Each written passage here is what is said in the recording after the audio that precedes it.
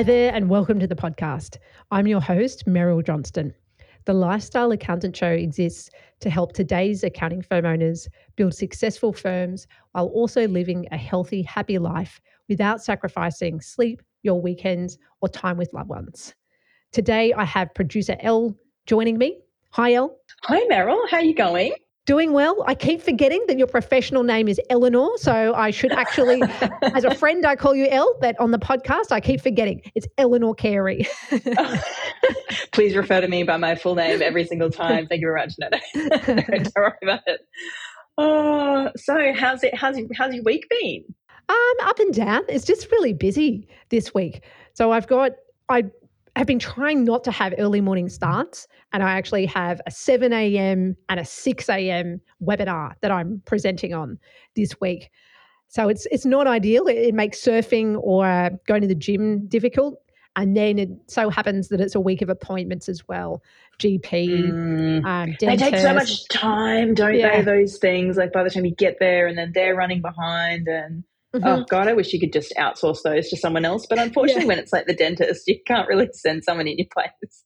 And the thing I find, so pre-kids, you just fit it in and you'd go to an evening appointment, that kind of thing. But for me now, those kind of things either cut into my workday or they cut into exercise time. And it means that I can't go and do something outside. So it's a bit challenging.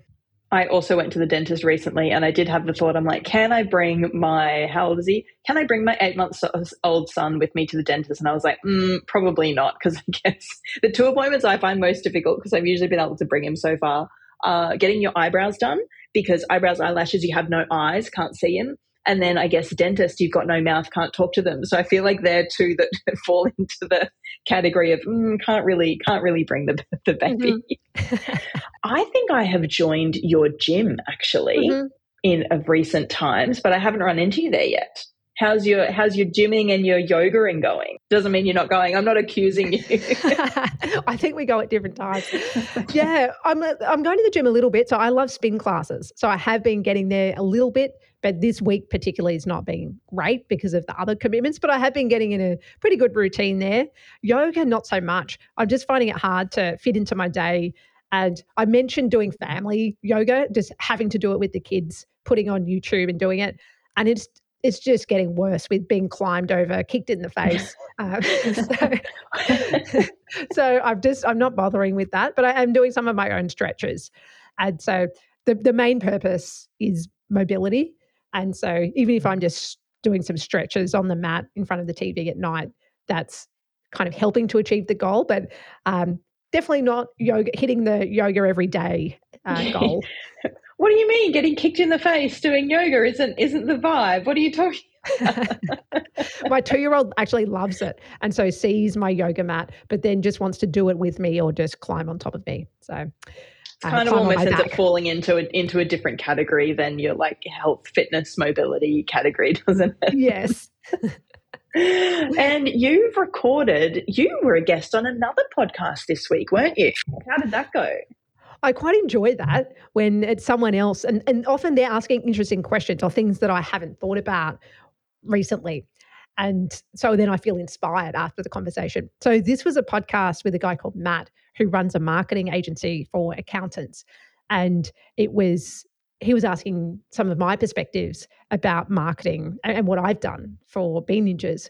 And we were talking about, well, how has the industry changed? And so some of the strategies that I use almost 10 years ago now, if I was starting a firm today, I wouldn't use. Back in the early days of Bean Ninjas, I was doing a lot of content writing and SEO. And so we were getting leads. People would find us on Google. And that is still one of our strategies now. But we've been in that game for a long time. We've got hundreds of articles and we've really invested a lot of time and energy in that strategy. But I think it's more of an established strategy these days. It's more expensive. And if I had a new firm without a big budget, I probably wouldn't be using an SEO strategy. You're competing against the big software companies, the big firms, and I'd be using more of a social media strategy for my digital strategy. So in both situations, I used in-person networking to drive the early leads, but I was trying to pair that with some kind of digital marketing strategy. And today I'd focus on one channel and really concentrate on that. So I think of social media as a rented platform. So Yes. you can get booted off. So you can get, I know two people that have been booted off LinkedIn. I know many people who've had Facebook. And are they permanently booted off LinkedIn then? Or is it like a school suspension for like a few days or something? One was able to get her account reinstated with a lot of argument and I don't know if she knew someone who was able to help with that. And then the other, he never got his account back and had to start again. Oof. So note, something I've been doing is downloading my contacts from LinkedIn every now and then, because it would be very annoying to try and start from scratch again and not recall everybody that you were connected with. Yes. So It would be a devastating blow to business to lose that, wouldn't it? it would. And so I think of those kind of platforms as rented. They're good platforms in that they give you extra reach. So if you are posting on LinkedIn or Twitter or TikTok, YouTube, they are helping you. They're helping to get you in front of their audience, because their objective is to get their users to stay on the platform for longer. So if you're creating useful content or interesting or engaging content, they're going to help you. But that's the upside of the rented platforms. But the downside is that you don't own it. And so then thinking about how can you get people off the rented platform onto something that you own, and that could be your website, probably more so your email list. So how can you get them onto your website to then subscribe to your email list? But something like that, where even if your email provider, it's really your list, even if you happen to use ConvertKit or one of the other tools. Or even writing on Substack or Beehive, even though you're still sort of using then their referral networks and things like that. I'm still getting subscribers to my newsletter on Substack that I think I stopped writing 2 years ago. So it's still sort of just building up in the background. Who knows, might do something with that one day. But you can still download the entire list, and then you're able to take that with you wherever you go. So I think that those are sort of, that's a really beautiful intermediate step, I think, between having them, it's fully on your own website versus still being able to have some network reach effect from those bigger platforms. And so if we wanted to go and listen to this deep dive, what podcast was this? It's the Marketing for Accounting Firms podcast. The episode isn't out yet, but potentially by the time we have the show notes for this, it might be, so we can link it up. Oh, well, we'll keep an ear out. And so speaking of, what is coming up? Who is the guest on our podcast today? Yeah, so we've got Brannon Poe on the podcast today. He's the founder of Poe Group Advisors, which are brokers in the accounting firm space. So he and his firm have worked on hundreds of deals helping accounting firm owners to sell. He also helps a little bit on the buy side. So we run through trends in the mergers and acquisition space for accounting firms. So what's happening in 2024, what's changed over the last couple of years, and where are the opportunities? And then he also talks through a number of examples of deals that have gone wrong and what to look out for. So the reluctant seller, how to handle a situation where there's multiple partners involved in the firm looking to sell, why you might want to let a deal collapse. There's a particular story about that. Ooh. An employee from a seller side that almost caused a deal to collapse. So there's a few great stories there as well. One of the things that, especially in our Accounting Practice Academy, one of the first things that we teach owners to do is oftentimes the first thing you have to do in order to really transform your business is you have to create capacity. You have to prune. So you have to take away before you start to add. And that's very counterintuitive for a lot of owners, especially if you've built from scratch and you've scrapped along and you've valued every client and every dollar that you've ever brought on. But, a private equity buyer, that's one of the first things they do. And usually with an owner, there's an emotional attachment to those clients. I would say most accountants are very service oriented. They're very caring about their client relationships. They really, truly want to help everyone succeed. They just can't make those cuts. I mean, I've had owners, they're like, yeah, the buyer's going to have to do it. I'm not going to do it. I can't go up on the fees. I can't cut things that need to be cut. There's an emotional attachment. Oh, I love a good case study with all of the nitty gritty details of what really happened. Almost like getting into true crime style, but with accounting firms. All right, here we go with Brannon Poe. Oh, rhyming.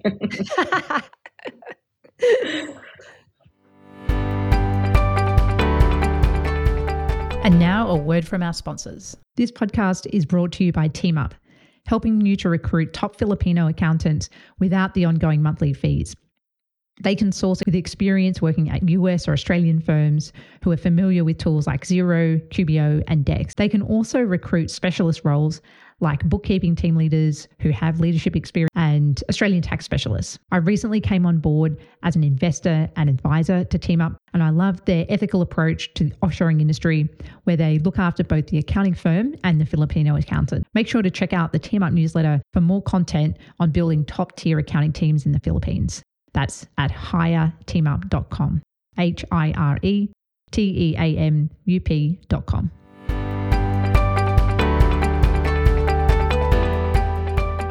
Hey, Brannon, welcome to the podcast.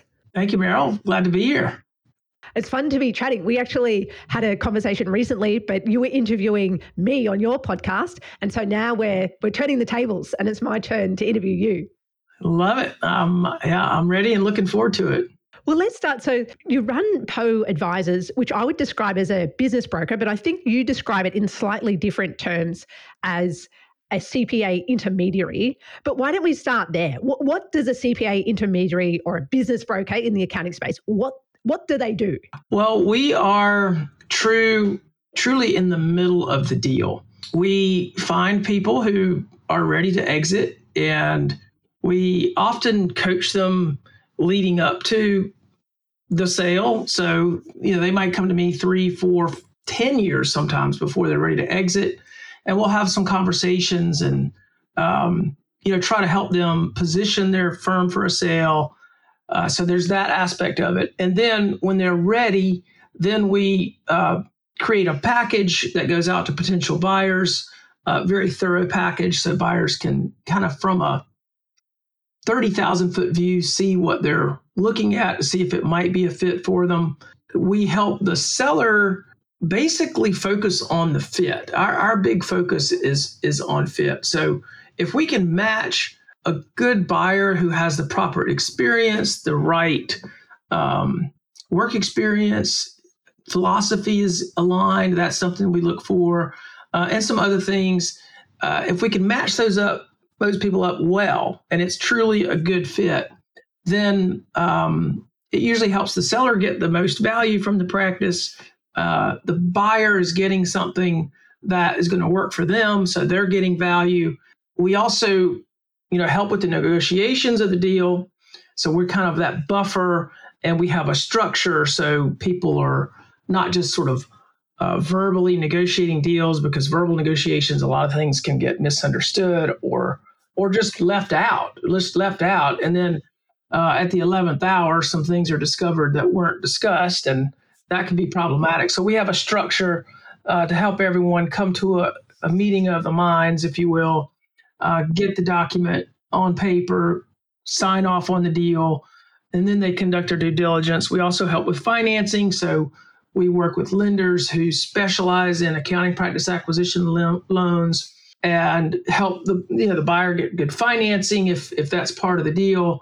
And then we also coach buyer and seller together on transition so that the handoff is planned and based on our experience. We've got a lot of experience transitioning these deals. And so we want to, share that experience with our clients, and that really helps the buyer. So we're truly helping both parties through this deal. So we like to call ourselves intermediaries, but we are known as brokers as well. But I think what our service is a little bit more involved than just, hey, you want to try to put two people together and let them figure it out. We're much more hands-on.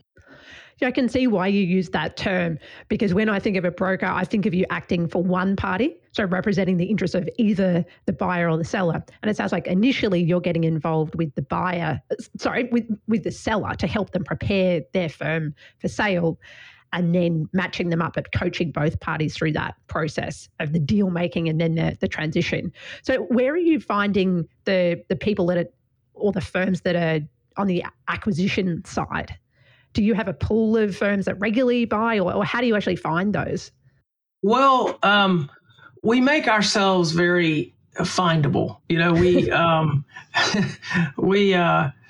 We do a lot in terms of marketing to put ourselves out there. We have a lot of resources also. So what typically a buyer is going to do in their journey is they're going to look for listings for one thing. They're going to look at potential opportunities. They're also probably going to do some research. They're going to read they're going to read, or they might listen to a podcast about someone who's purchased before. So we have a lot of content that helps them kind of think through due diligence, think through fit. Again, it's choosing the right practice. We have a lot of content that kind of comes up at the top of the search engines when people are doing research. We also just been in the space for a long time. So we've been selling firms since 2003. So there's a cumulative effect of just being in the market for a long period of time. People just hear about us. Sometimes it's word of mouth. Sometimes they see our paid advertising. I do speaking events. I do all sorts of things to kind of, over time, that network just gets bigger and bigger, and then it creates a gravity. Actually, let's jump into that for a moment. So I will ask you about what you're seeing in the space in 2024 for mergers and acquisitions in accounting. But actually, I am curious about your business itself and how you got started as a business broker and what your firm looks like now. So maybe you could tell a little bit of that story. Well, it's funny because I started by calling the wrong person.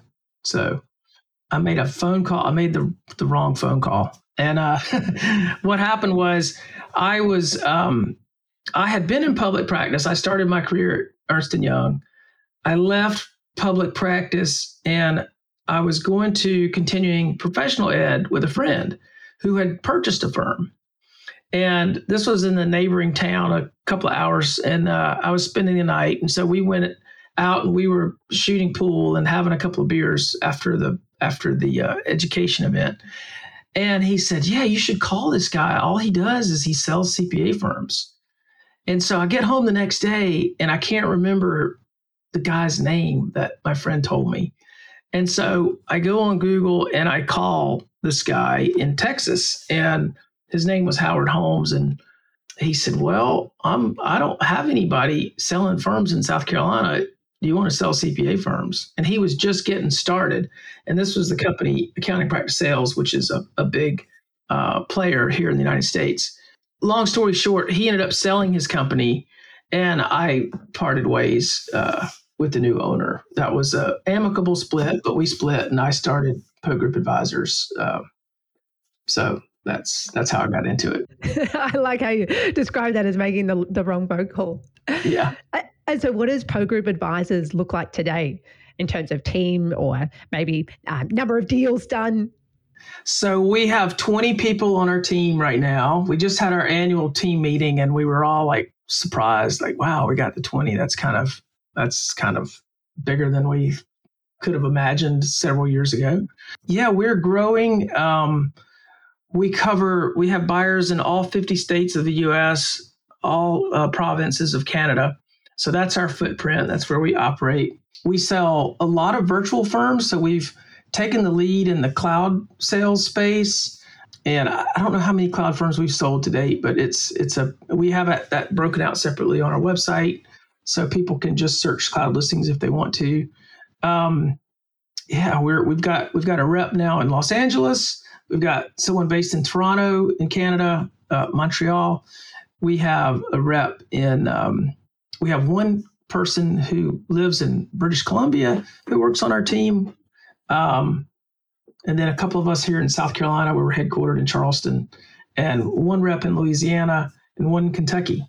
So yeah. And are the reps, are they running their own deals? Is that what they do?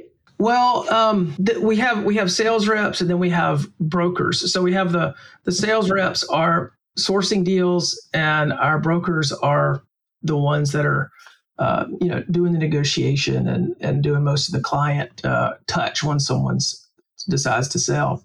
We also have a virtual coaching program called Accounting Practice Academy that we launched in 2020. And that's an 8-week program. So that's another offering that we have.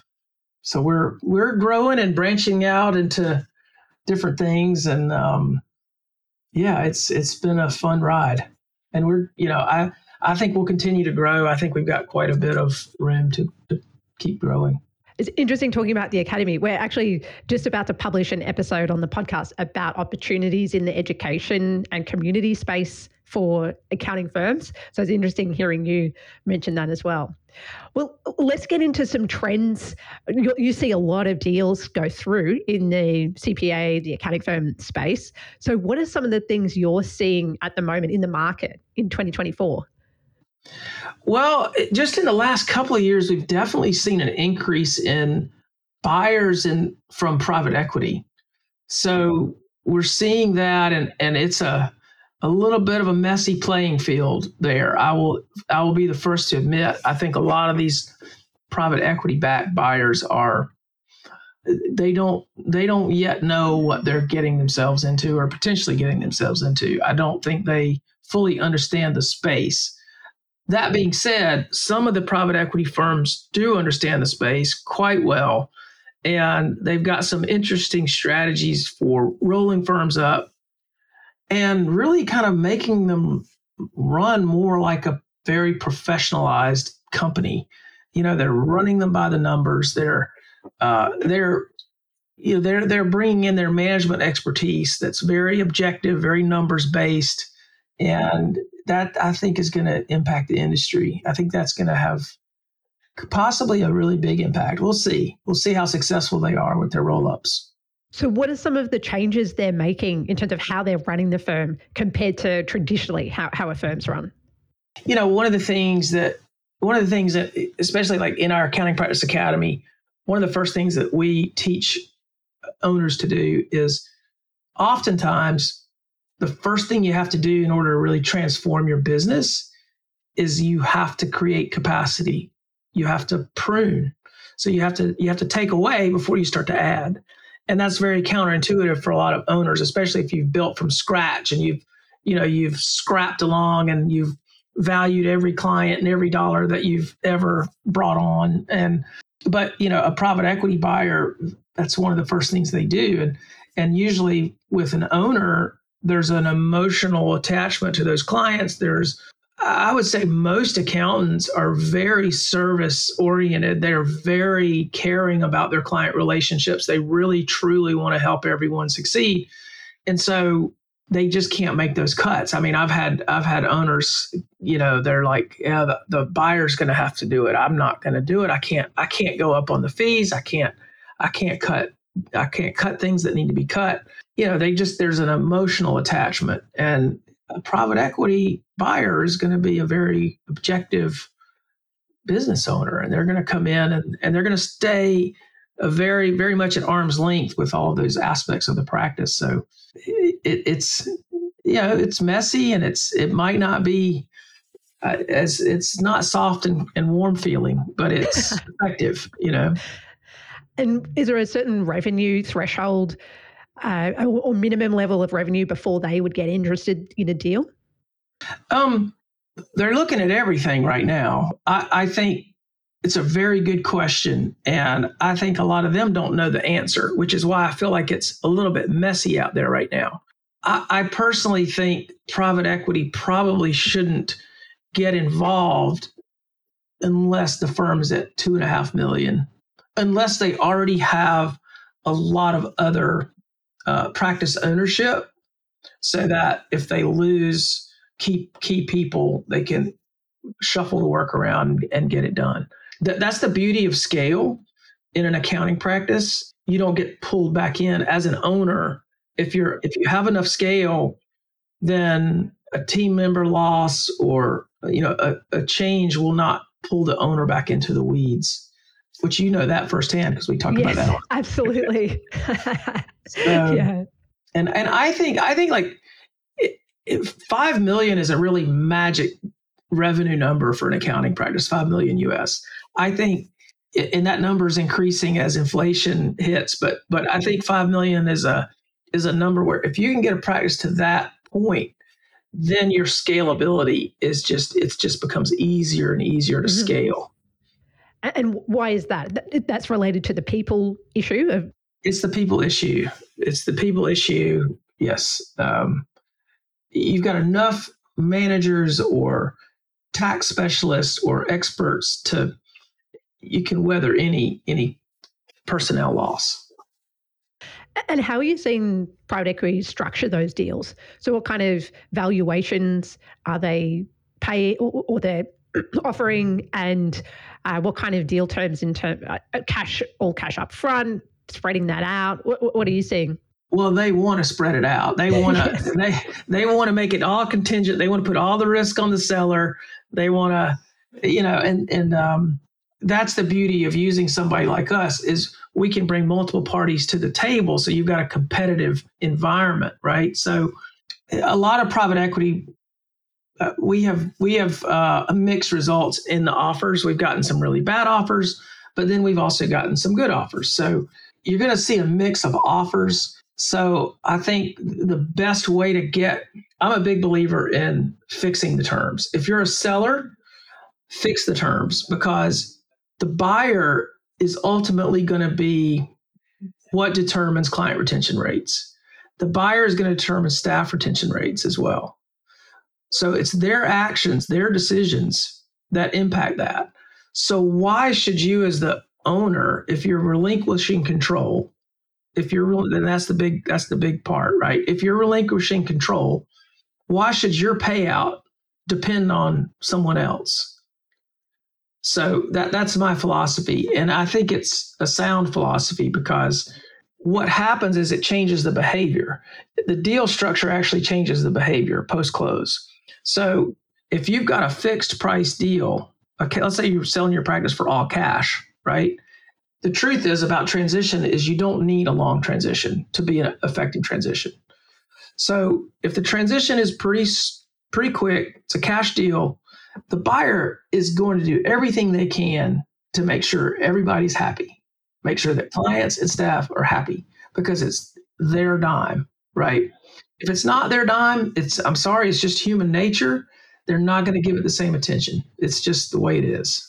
Mm-hmm. So by a fixed deal, you mean not having contingency if, say, clients leave over a period of time? Right. And there are exceptions to that. There are valid reasons to have some contingencies in deals. I'd say about 10 to 15% of our deals do have a contingency in them. It usually involves a large client. So there are a lot of practices that have clients that have an outsized impact on the total revenue.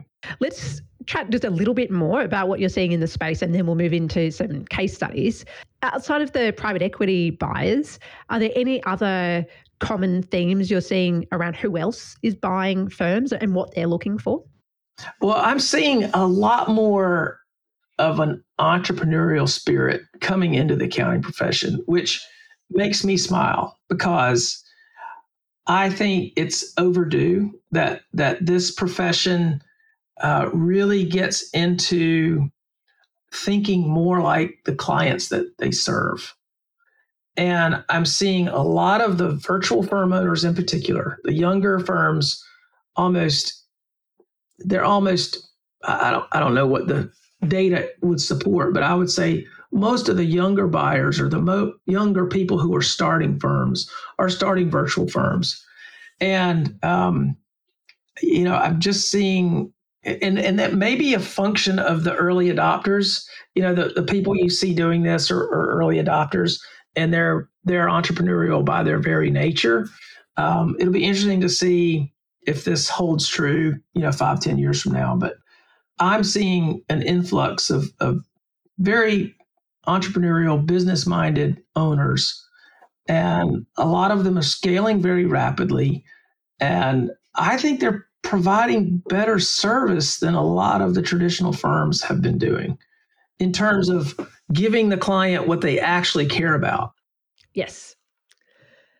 Yeah, it's interesting. I chat with my business partner, Wayne, about value to the client. And we still talk, are the clients even reading? We send monthly reports. Are they even reading them? We're trying to provide value in terms of accurate, timely financials for decision making. And then if they're not reading the reports, are we actually providing value? So that's something that I'm thinking about and talking about with my business partner, but also other accountants. Is there anything you're seeing in terms of a group of aging accounting firm owners that are looking to retire or exit in the next 10 years? I feel like there's a trend there, but I don't have anything to back that up. I've been hearing about like the silver tsunami for many years. Like there's going to be these baby boomers and they retire. I just haven't seen like this giant wave yet. And I've been waiting for this wave I've been thinking, okay, maybe the pandemic's going to create a wave. Maybe this is going to, and I feel like people are working a little bit longer. There's certainly very high demand for our services, right? There's a shortage, at least in North America, there's a pretty big shortage of accountants. There aren't as many people coming into the profession. So, I think perhaps people are working a little bit longer.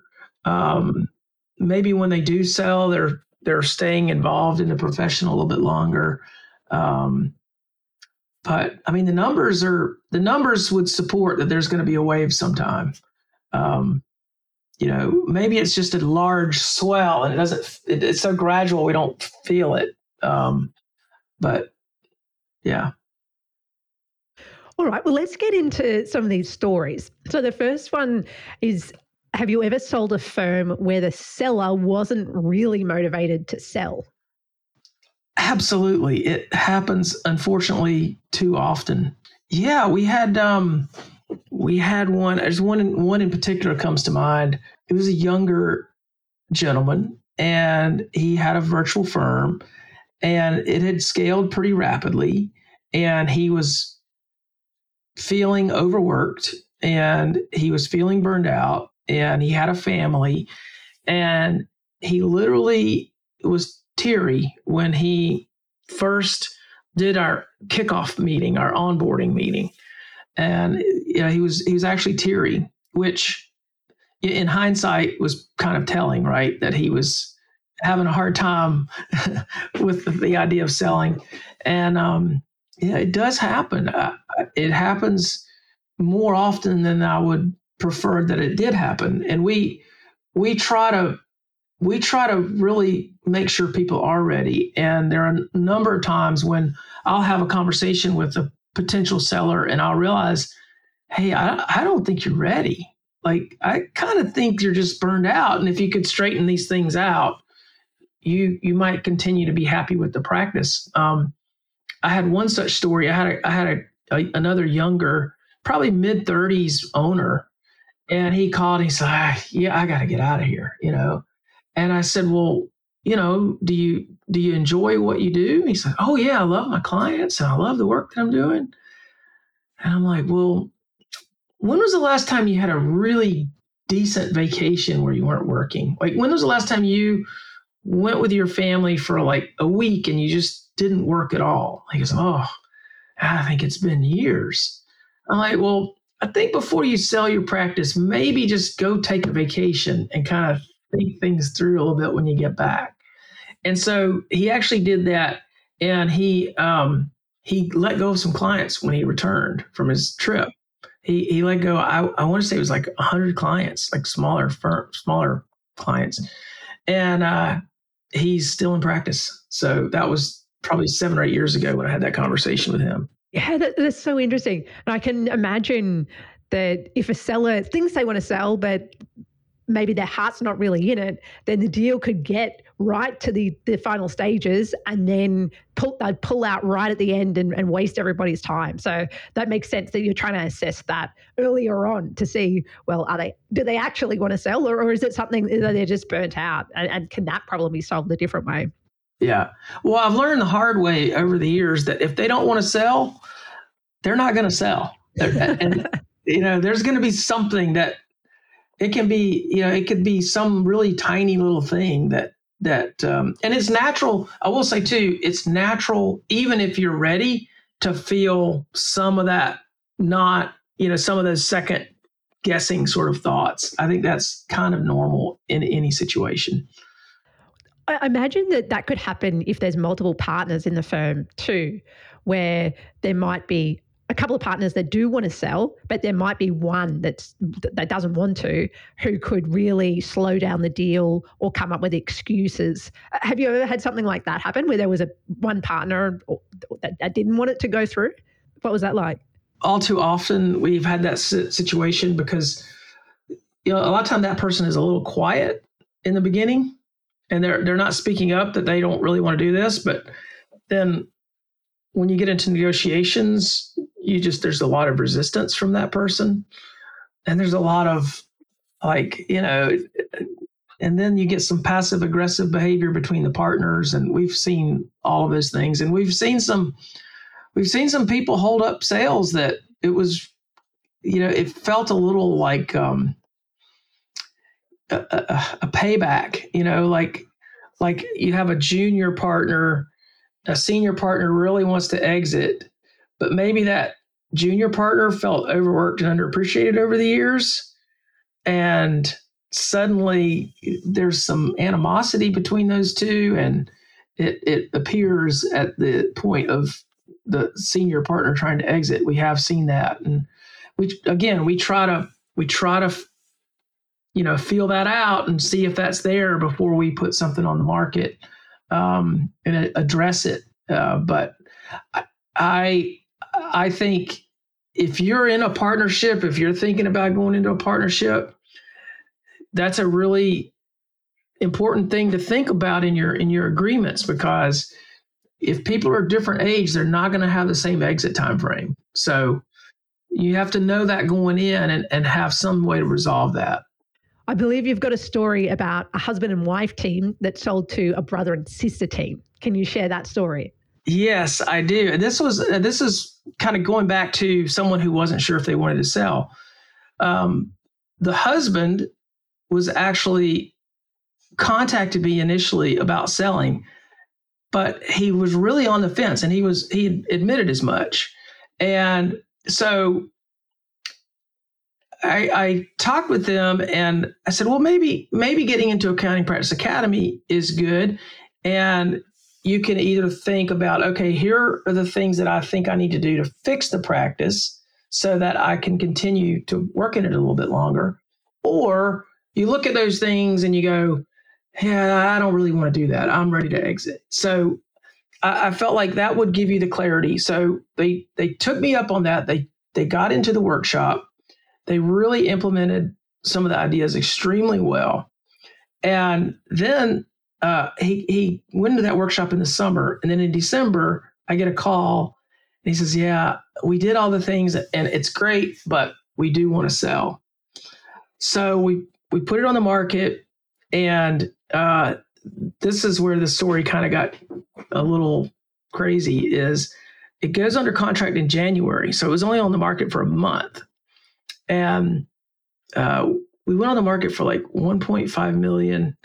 And then I get a call in March, and he says, I think I want to let this deal collapse. So the buyer had missed a deadline in the purchase agreement, so the seller could get out of the agreement. So he said, I think we've made all these changes. I think we're going to be up like $400,000 or $500,000 this year. And I don't think this is priced fairly. So we actually let that deal collapse, and they put it back on the market, raised the price. And yeah, they ended up selling to a brother and sister whose dad had also been a firm owner. And it was one of the best transitions I've ever seen. It was 3 weeks, and the buyer said, okay, we're good with transition. And yeah, this was like $2 million practice, and it was transitioned in 3 weeks, essentially. And then they developed a really good relationship with each other afterwards. And so, yeah, it's been good. That's a nice story, good success story. All right, the next one. you listed a multi-franchise firm, but there was a snafu at the end. Were there any red flags that could have indicated that something was going to go wrong there? Well, you talked about the one partner who might not really want to do something. Well, I had one of those, and I knew I had one of those. Like, he had been difficult the entire time, and they had 36 franchise stores.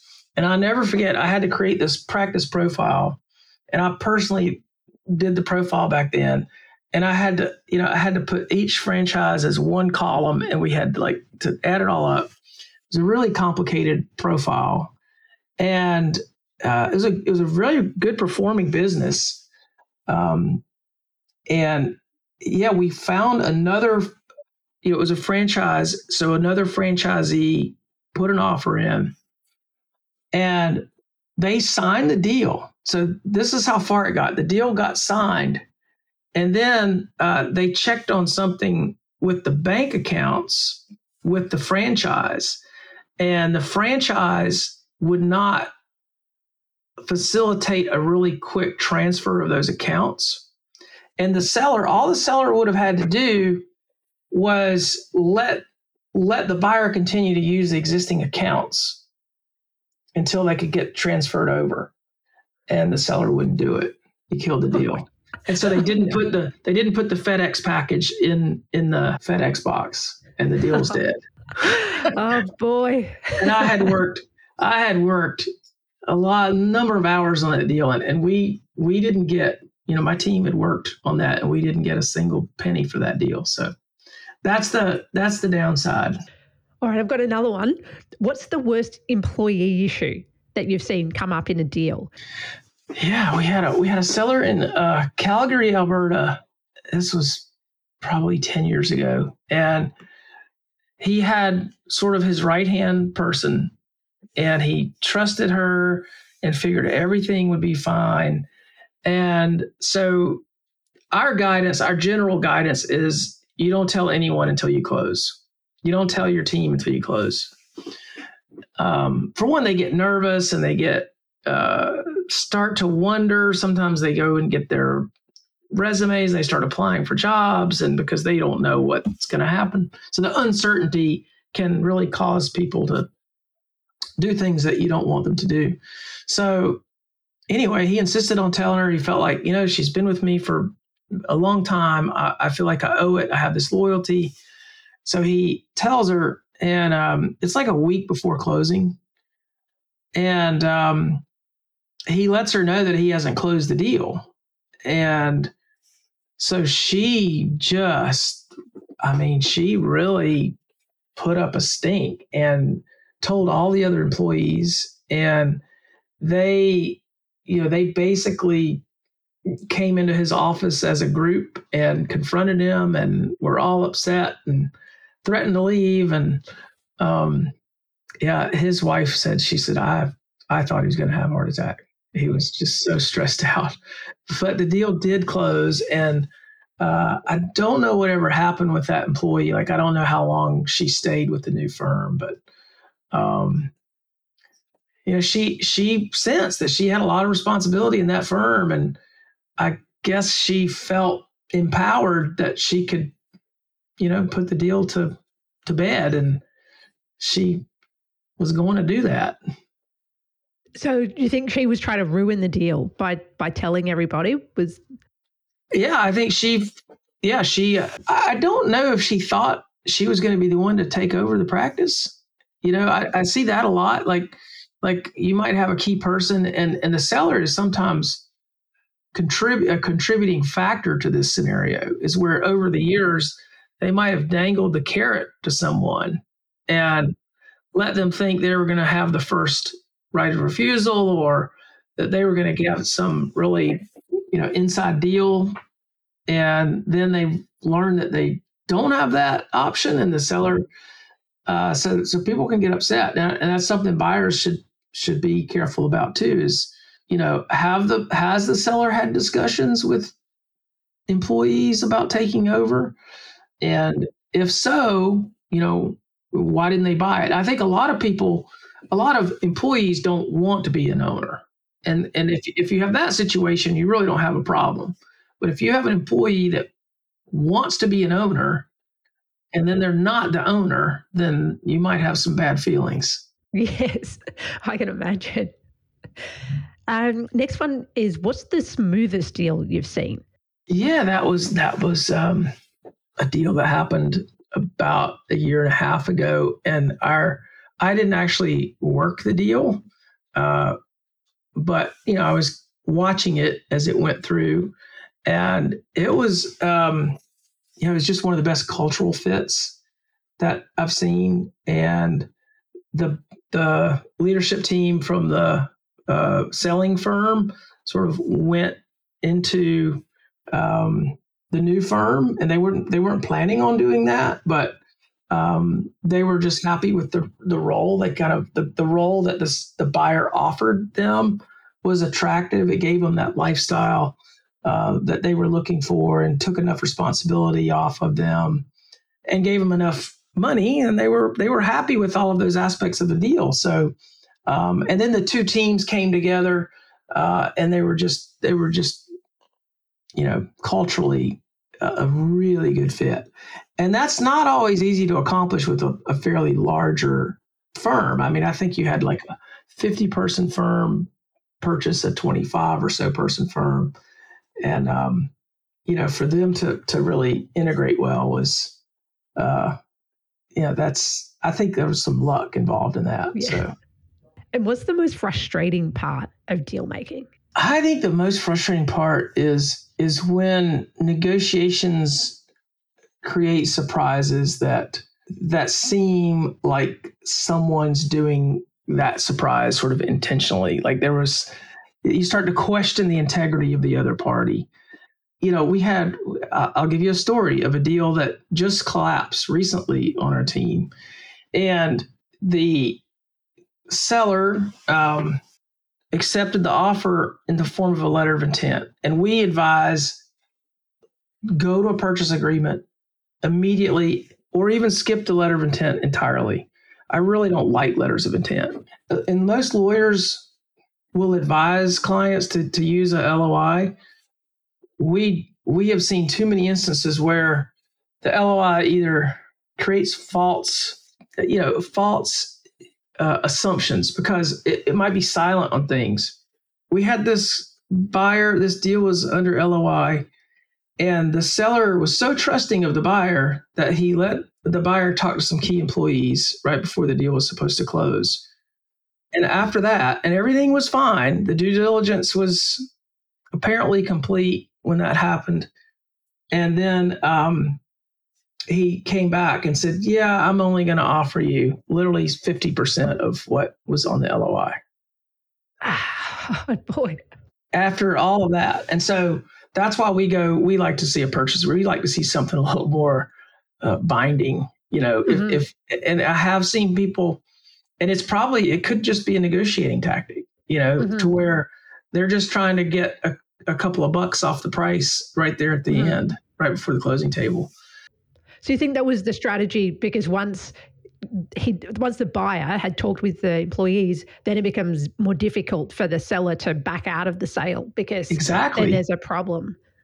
Exactly. That's leverage, right? And mm-hmm. and it's human nature. It is just, and these people, they fell in love. The buyer and seller met and fell in love, and everything was fine until it wasn't, and mm-hmm. And the other part of that, I think sometimes lawyers can make the purchase agreement. The lawyers, especially in the U.S., I think in the U.S. the legal environment is a particular fun place to do legal work. So there is definitely an incentive for the lawyers to make the process more complicated than it might otherwise be. And so mm-hmm. if you don't put some kind of boundaries on that process, you can end up with some really complicated deals, some difficult negotiations. There's a saying in our business, like, lawyers are either deal makers or deal breakers. And it's very true. It's very true. And if you've got a deal breaker, they can not only break the deal, but they can really run up a lot of fees in the process. I had a seller years ago that had about $1 million practice, and I knew what his lawyer was doing, and he had a $75,000 legal fee at the end of the deal. And it closed, but I mean, it was just, it's ridiculous. Yeah. Yeah, I can see if they're billing by the hour, then there's an incentive to bill lots of hours. And the more hours they're working on it, the more complicated it becomes. Mm-hmm. So if it's more complicated, it's less likely to close, mm-hmm. right? Have you seen any other? You were talking about, it sounded a bit like a dirty negotiating tactic in that last example you mentioned. Have you seen any other tactics like that sellers should watch out for? Well, I think the other tactic, and this is another thing about human nature, is if you put an earnout in a deal. I did a paper on it's on our blog, reasons to avoid an earnout, and I did research. Paper was written a while back. It was published by the AICPA, and something like over half of deals that have a contingency, there is a fight over that contingency. Now, might not be a legal fight, but they're often not a meeting of the minds on how that calculation should work or who's responsible for what loss. So earnouts can really change behavior. I've seen buyers come in with an earnout and not service the clients as well as they should, and then they lose clients, or they price them out knowing they're kind of discarding the clients. They're cherry picking, if you will. And so the seller ends up being the one who gets left holding the bag in that situation. Well, fantastic. Brannon, I know you've got some resources that are helpful for buyers, for sellers. Did you want to mention one of those and where the listeners could go to find it? And then we'll link up the others in the show notes. Yeah, I've got a couple of resources. If you're thinking about selling, we've got a book, How to Prepare Your CPA Practice for a Sale. If you are a buyer and you're wanting to scale a practice, particularly a cloud firm, we've got a book about scaling your cloud accounting practice. And if you just want to take a vacation without checking email, we have a book about taking unplugged vacations, which, and all of these books are fairly short reads, and they're free downloads on our website, and they can all be found on our resources hub. Yep. Well, that last one definitely fits with the theme of this podcast, the Lifestyle Accountant Show. We're definitely encouraging people to take vacations and work less hours. Well, Brannon, thanks so much for dropping by. It's been really fun talking about mergers, acquisitions in the accounting space. Was there anything else you wanted to add on the topic before we wrap up? Not that I can think of. Those are great questions, Meryl. This was a lot of fun, and I hope everybody got a little nugget here or there from it. So thank you so much for having me on.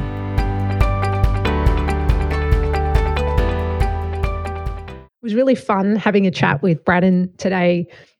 I didn't know that private equity was so interested in acquiring accounting firms, and particularly how the minimum annual revenue threshold seems to be dropping over time.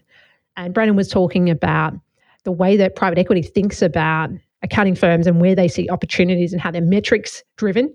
It can be quite different from how a typical accounting firm owner is operating their firm. And I think there's something that we can learn from them. Brannon talked about why $5 million in annual revenue is the magic number for an accounting firm.